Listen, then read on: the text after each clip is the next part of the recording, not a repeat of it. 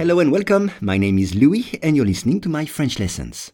For each lesson, the text in French and the English translation are available in the description field. You can get it for free from your podcast app.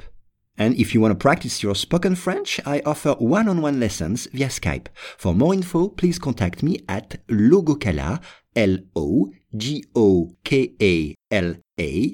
@hotmail.com. Today's lesson is prendre des clichés.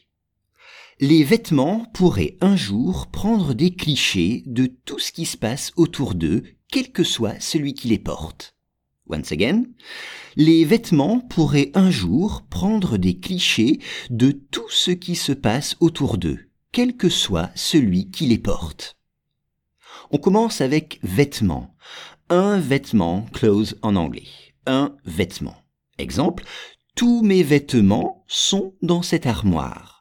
Tous mes vêtements sont dans cette armoire. Ou bien, mon jean est mon vêtement préféré. Mon jean est mon vêtement préféré. Ou encore, elle n'a que des vêtements noirs. Elle n'a que des vêtements noirs. Pourrait. Pourrait, c'est le verbe pouvoir. Could, conditionnel. Pourrait. Exemple, je pourrais jouer au tennis demain. Si je ne suis pas blessé. Je pourrais jouer au tennis demain si je ne suis pas blessé. Être blessé, c'est to be injured. Être blessé. Un jour, one day, un jour. Exemple, un jour j'irai en Italie. Un jour j'irai en Italie. Prendre, le verbe prendre, to take, prendre. Et l'expression, c'est prendre des clichés. Prendre des clichés, c'est aussi prendre des photos. Prendre des clichés, prendre des photos. Car le mot cliché, un cliché, est synonyme de photo. Exemple, regarde sur ce cliché, j'avais 11 ans. Regarde sur ce cliché, sur cette photo, j'avais 11 ans. Ce qui se passe, c'est ce qui est en train d'arriver en ce moment.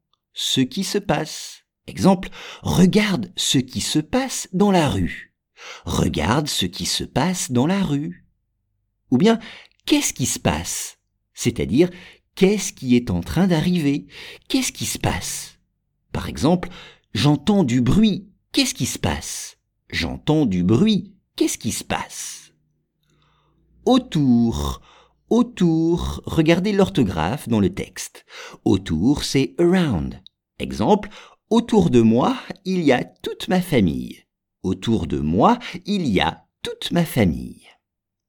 Et enfin, porte, c'est le verbe porter, ER, porter. Exemple, aujourd'hui, je porte une chemise blanche. Aujourd'hui, je porte une chemise blanche. Donc, porter, c'est to wear en anglais. Les vêtements pourraient un jour prendre des clichés de tout ce qui se passe autour d'eux, quel que soit celui qui les porte.